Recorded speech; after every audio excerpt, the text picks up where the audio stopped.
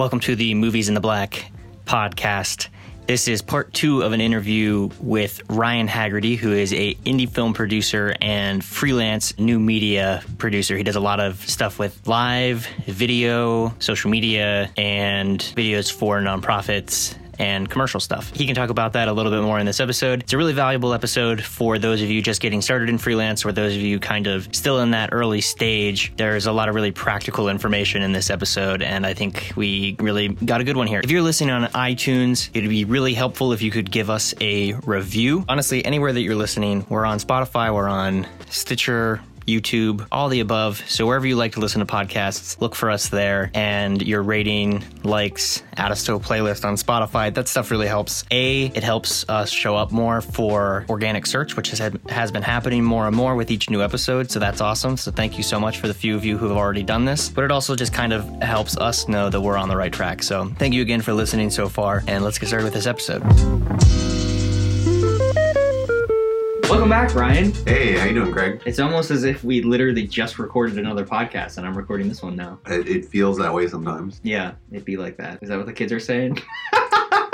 You got it, fam. Oh, geez. So lit. Anyway, this one I want to talk more about your freelance because I think that's interesting. You are doing pretty well with it. So I think that it's a valuable thing for a lot of people to learn from you, from what you're doing that you feel like are successes, and also maybe some of the challenges you're still facing as a freelancer. Yeah, sure. I mean, it's something that whether you're getting into it to start with or you've been in it for a while, you're always learning because it's a business, right? So I think that term freelancer gets thrown out there and people think that you just go and you know, maybe work for somebody else or a bunch of clients or whatever, but really you're managing a small business. Mm-hmm. And that's something you come to terms with really quickly, right? When you have to pay your taxes and all that. But yeah, choosing to get involved in freelance was a decision I made coming out of teaching and having taught for a while, wanting to get back to doing more. So that was a very exciting prospect. But when it comes to being in a place that supports a freelance lifestyle, being in rural PA versus in more of an urban area like Pittsburgh,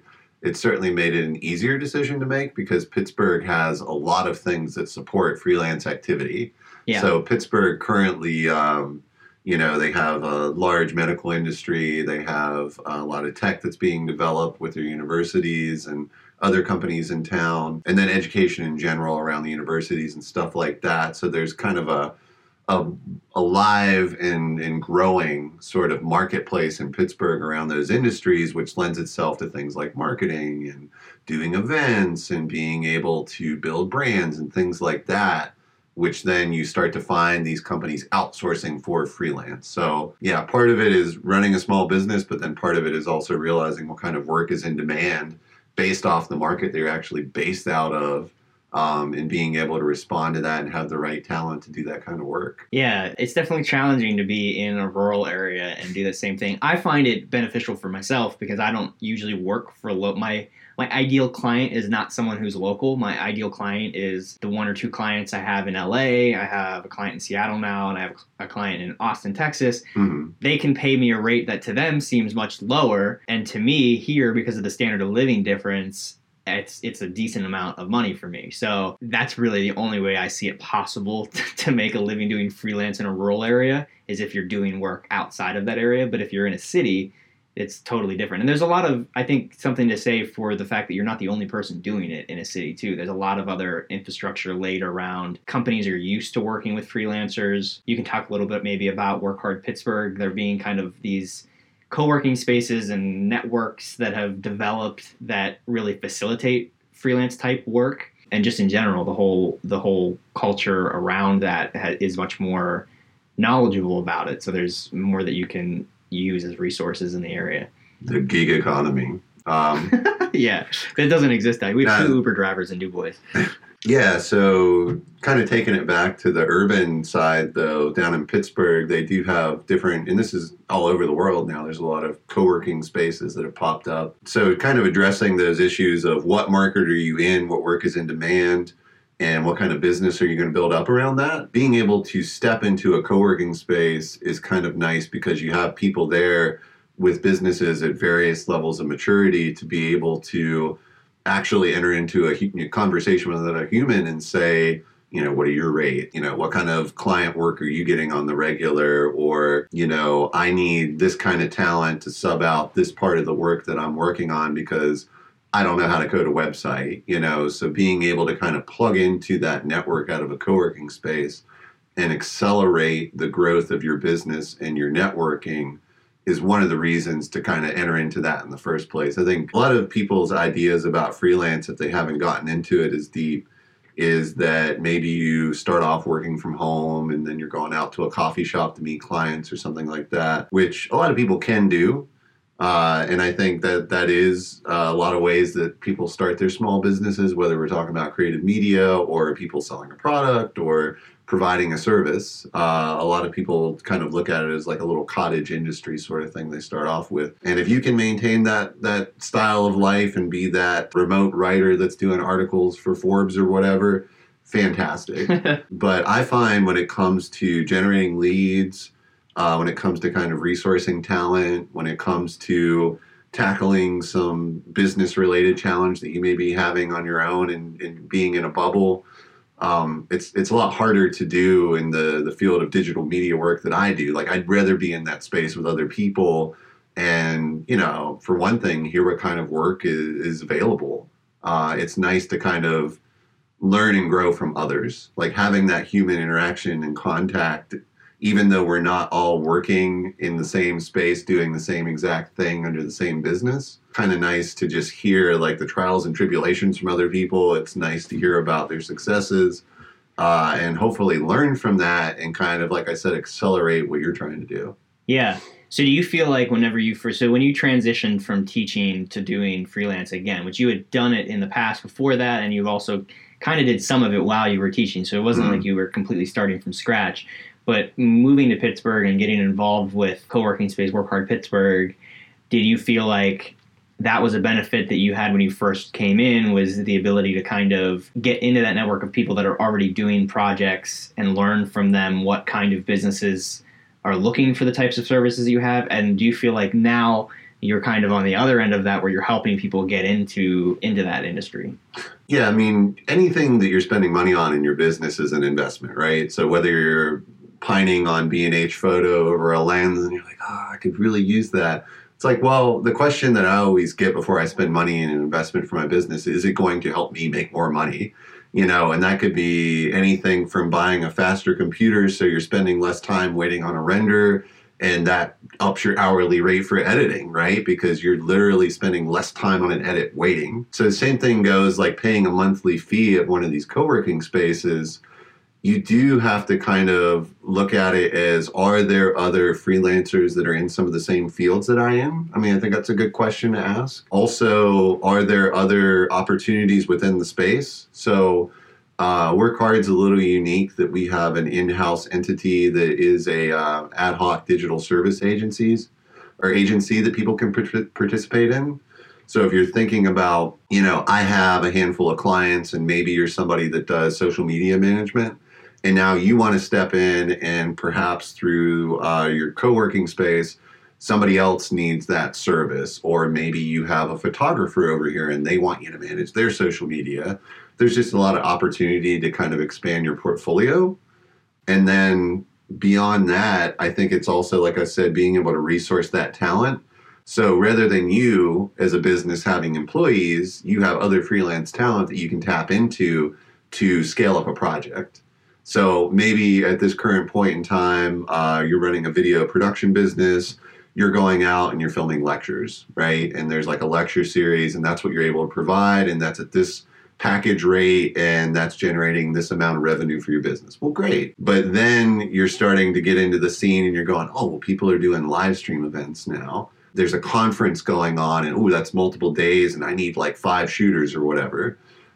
Knowing that you have an in-house vetted network that you can rely upon and you're kind of familiar with each other's rates and you're kind of familiar with what the gear is that they use means that you can take on that bigger project and you can go and scale up and you can look as big or as small as you need to for a given project. There's a ton of benefit, I think, to being in that space. And it kind of, as a professional, also challenges you to be a better professional because you're not at home. You're not walking around and, your pajamas or whatever the stereotype is that people want to throw out there. You're doing business amongst a bunch of people that are also doing business. You know, when I work from home, which I do quite a bit now, I always get dressed in my like business casual because otherwise there's like an emotional thing. Like I have a separate room that's my office, and I don't really get any work done unless I get up, get a shower, have my coffee, basically do everything that I would normally do to go to work, and then go to my office, and it's like, okay, it's work time.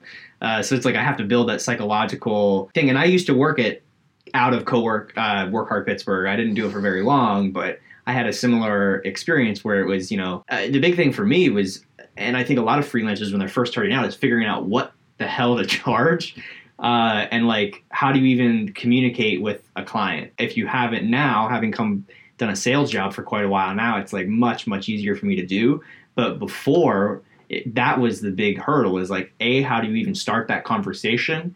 And B, where do you find the work? And C, how much do you charge once they ask you? They're like, great, I want to work with you. Now, how much is it going to cost? You know this. I way undercharged for like everything for a long time. Do you have any advice for people that maybe haven't found a network of supporting freelancers where they can kind of learn or hone those skills that help them get started as a freelancer? Sure. Yeah. I would say the price and the rate issue is more of what does it cost to run your business. I know you tie that into the client, and sure. Yeah. Clients have limited budgets, and there's ways that you need to consider your rates and your price in terms of the size of the client that you're working with and, what it's worth to them. So you really do need to sit down and consider how much money you're trying to generate with your business in a year. And there's a lot of good, like if you go out and Google, there's a lot of guides out there where freelancers who have run businesses much longer than I have will sit down and say, okay, you want to make $50,000 this year. What does that really look like? And they'll have a complete breakdown from equipment to software to office to your health insurance to the 1,000,001 things that you didn't consider you're probably going to be spending money on, that you're relying on business revenue to pay for all these things. Whether that's in your personal life or your business, like you really need to have all that written out. So an issue of price, you need to really know what you're spending money on and also what market you're working out of. You had referenced before that you had some remote clients in LA, which LA is going to be way different from even Pittsburgh, which is going to be way different from, rural PA Du Bois. Yeah. So you need to know what your market's going to bear. So the issue of price, you really do need to sit down and do some homework and maybe research online what you can find through some other freelance sites. And you do need to consider when you're newer that maybe you can't demand a super high price, but you also don't want to undercut yourself to where you're setting a market rate that now you have to live with for the next year or 2 years or whatever that might be. Yeah. Because you can change your rates annually. That's something that is kind of expected and you should broadcast to your clients. But within a year, if you start off at a certain rate, you're kind of married to that, especially if people are talking to one another and telling others about your work. They might also be quoting that rate. So you need to be careful of what ends up in that contract or that proposal, that it's something that is a livable rate for you to pay your taxes, for you to, pay for your laptop or whatever other your business expenses you might have. When I first started doing freelance,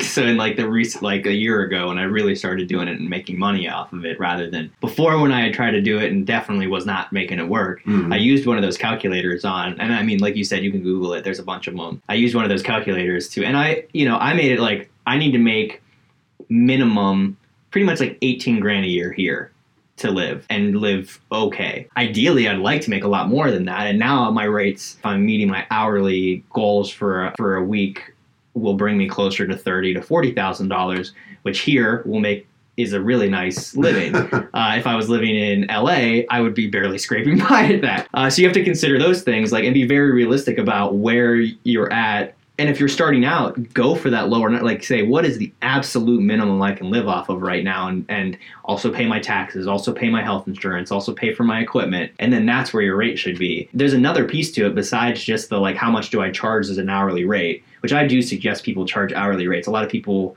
or at least if you're going to do a project base, figure out how many hours it's going to take you to do, estimate it, and then charge the project. But Yeah, you need to know the complete breakdown for how exactly. how many hours in human labor it costs you to complete the work for sure. But I guess what you're getting to is you don't necessarily need to broadcast each of those out to the client. Yeah, you can be a little bit more opaque about how you're representing the final retail number to the client with the markup and everything. Yeah, absolutely. And there's definitely a degree of getting more efficient too. Is like, I consider if I'm booking a client that I'm going to have for a year, that the project, each video, like I'm doing 1 hour, I'm doing a couple of videos a week for somebody, and each video right now is taking me about 3 hours, but that's because I'm not used to the workflow yet. I'm assuming eventually I'll get that down to 2 hours, maybe even below 2 hours. So when I was quoting the price per video, I kind of averaged out what I think in like 2 months I'll be doing hourly for it, rather than what it's taking me right now. But also, if I get even more efficient and get it done in an hour 6 months from now, then my rate essentially doubles. Well, and the other thing to consider with price too is when you first start off, it might just be you, right? You're the point person for talking to the client, all the way through to doing all the hands-on work with the project, all the way to the final deliverable going to the client. It might just be you running that business and you're not collaborating with anyone else creatively or whatever. And so you're just thinking about, like, what should I get paid maybe just to do the hands-on things? Like, maybe that's where your brain's at. Like, I'm going to go film this thing, and maybe there's a script that gets written. Maybe there's some editing involved. And I'm going to put rates for each of those things. But you're potentially leaving out things like, well, I got to go meet with the client for an hour. I've got to research music for this project. I've got to also, come up with some emails that are going to happen over the next 3 months, and that takes 3 hours of my time. And I've got to make sure the thing gets uploaded. Like, there's a ton of tasks that are more, and this is what we get into project management, right? Yeah. So when you're doing it on your own, you don't really consider, sometimes project management is a thing that costs money. But if you take a step back and say, okay, what if I was managing this particular project for a client, but I had somebody else that was doing these hands-on things? What am I getting paid for at that point? Yeah. So when you step back and look at it like that's that, an you start interesting way to to think look about, at it, sure. They're paying me to make sure this thing happens in a quality way, that from the beginning to the end, whatever they said needs to be in there gets translated from the very first meeting all the way to the final deliverable, that I am assuring that this thing's going to go down well and they're going to get the most value out of this product that we're making for them. Like, that task of managing the project is super valuable. Yeah. And there should be a price tag on that. Well, that's why there's jobs for project managers in big companies. So that's an interesting thing and I think that's actually a pretty nice little nugget right there. And how do you grow, right? Yeah. Because if you really think about it, growth means you being able to take on more projects as a business. So at a certain point, you literally can't make any more hours in the day. And so you have to kind of decide, like, within those tasks, what is the thing that you're going to specialize in or that you're going to commit your time to? And so, let's say you are really good at handling the client. You have an expertise in all the hands-on things that you know what you're talking about and how to do them. So you could manage another human, another talent to do that.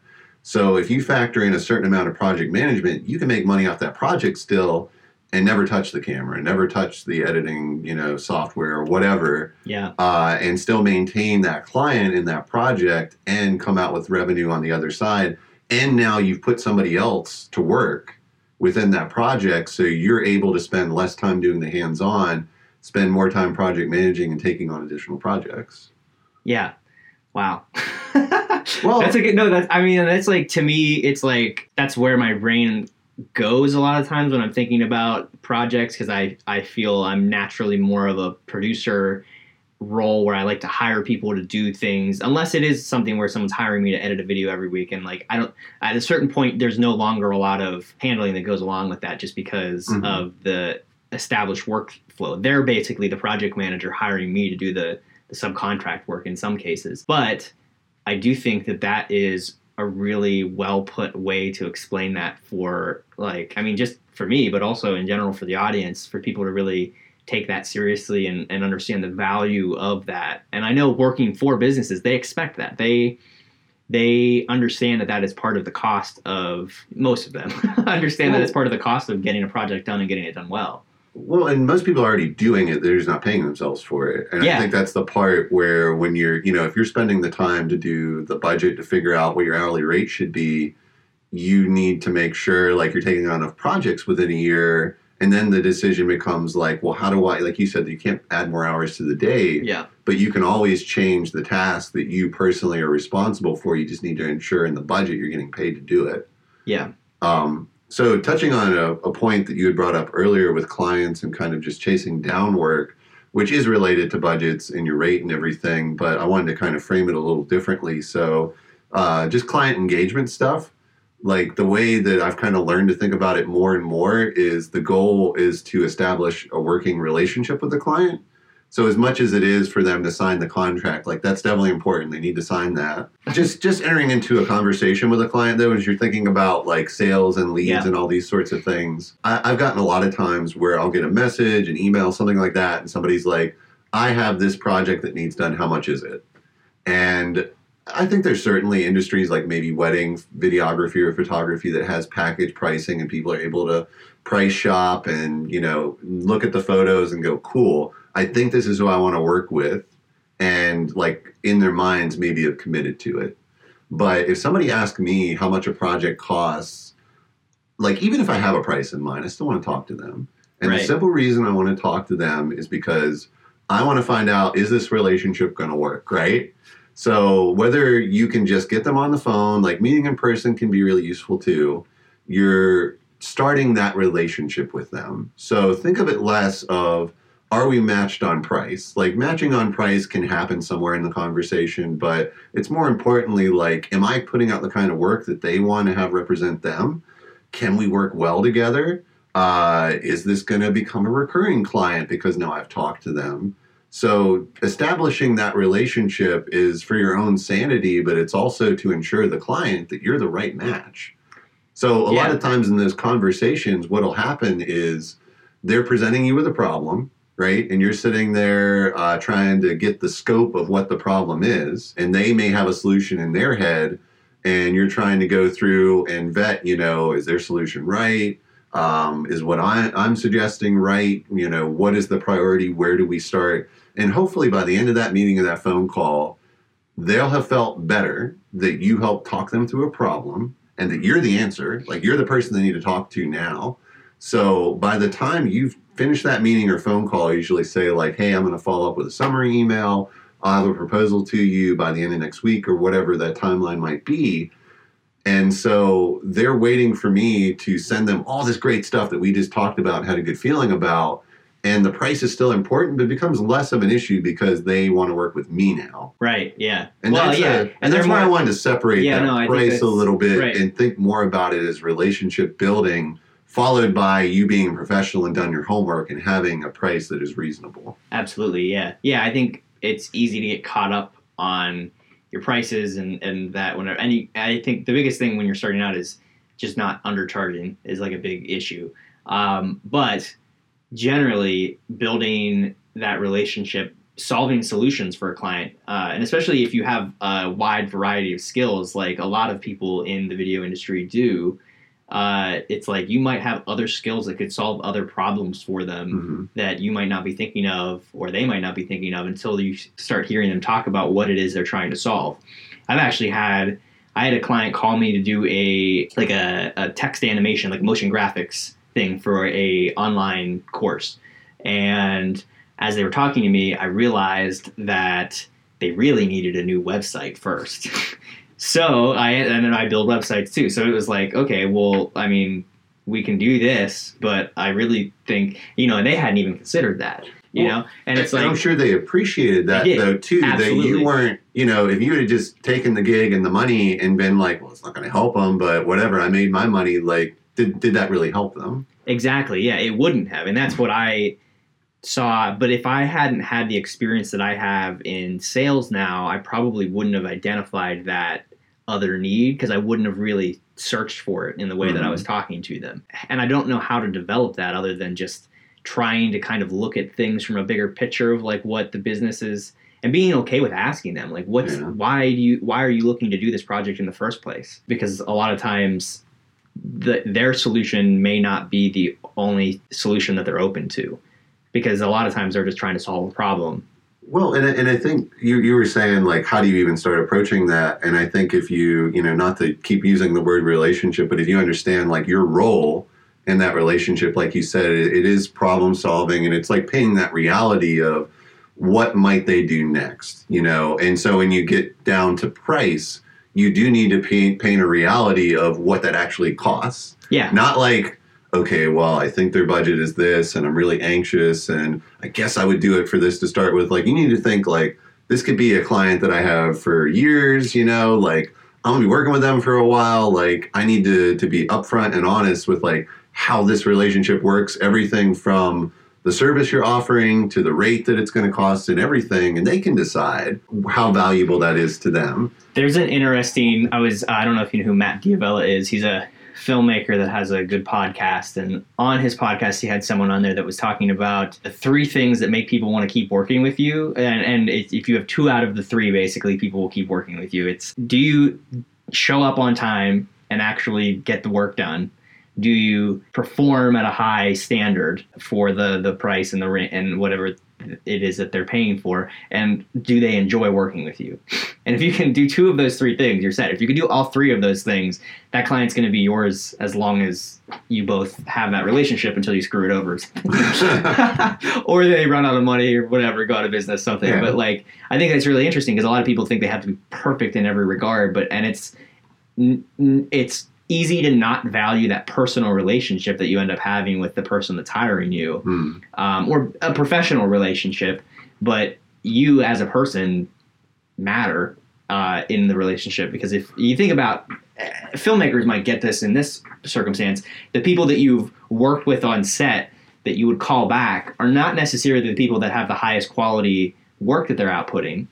It's usually the people that you enjoyed working with the most. Mm-hmm. And that kind of, obviously you want both of those things, and obviously showing up on time is really important too, but people are a little more forgiving about certain things, or at least can adjust their standards.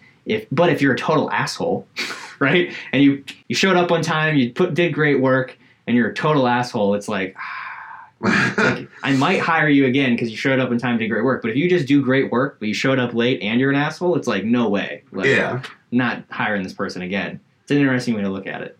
Yeah. I mean, it's all about those expectations, for sure. Yeah, just kind of going back to the idea of the project management being a key part of that relationship with the client. I know there's a lot of anxiety around a lot of these issues, whether it's first putting that price down in a proposal or a contract. When something goes wrong, like, that's like the worst, right? In your own head, you build up this thing that's like, oh my God, they're going to be so mad. And when I say wrong, it could be a minor thing like, oh, so-and-so's sick and like they didn't get the edit done and I can't get it to you till tomorrow morning. Or, when we recorded that podcast, your remote guest, there was a glitch and like we can't use this 10 seconds of audio or whatever. I think the worst thing you can do in any situation where you have bad news and anxiety about it to deliver to a client is to delay that information getting to them. Like, it's probably not as big a deal in your head to begin with. Secondly, the sooner you tell them, the sooner they've had time to adjust their expectations. And that is part of your job as project management, is to be a communicator and to be open and transparent about things, and also to have a way to solve it, obviously, at that point. Yeah. But if you wait 2 or 3 days and they get that information, you're that much closer to a deadline, or you're that much farther behind on playing catch up. Yeah. Like, you've done a worse job of managing that client's project than if you had just come forward and at least given them an expectation of what happens next, because that's what they expect from you. Problems happen. And any business owner knows that problems happen and arise in any kind of project. They have that happen in their own business. So keeping that in mind when and I get it, because like that's probably my biggest issue with working with with clients is that I get really in my head about like how are they going to react if I like bring up this problem or make this suggestion. I'm trying to get over that because I know how important that is. The anxiety builds too. Like the first day when it comes up, it's like, okay, I should probably tell them this, but like I'm just going to solve it and then it won't be an issue. And then it like builds into a bigger issue maybe. And then it's just like 3 days in, it's like, well, now they're going to be really pissed because I didn't tell them. There's a lot, you can self-sabotage yourself a lot when you're working with that kind of thing. Yeah, I mean, a lot of it's just, it's like anything else. You just put yourselves in their shoes and think about like, okay, like what is it? What is their goal? What are they trying to accomplish? And what are the ways that I can facilitate that to happen? So whether it's the initial sending out of the price and the scope of the project, and you're like, just need to be honest about what is accomplishable within a budget or whatever, like they're expecting all this from you. And Right. That's the thing. We have to deliver these things regardless of our personal feelings about it or our own emotions and anxiety about it, and realize, oh, I'm doing them a favor by letting them know about this problem, or I'm doing them a favor by showing them this is really what the budget looks like. Is that going to happen now, or is that 6 months from now? Because they're running a business, they're doing a thing amongst all of this going on. They're still doing, whatever they're doing doesn't stop just because I have anxiety or the project has like, a snafu or whatever. Is there a point whenever someone's first starting out that you feel like, and I'm talking hypothetically, obviously both of us aren't in this situation, but someone that's really just starting out doing some kind of freelance, maybe they have a little bit of the technical skills but don't really have a lot of work to show for it. Like let's say they're a filmmaker and they're trying to figure out a way to make more money doing that kind of work rather than their full-time job and just making films on the side.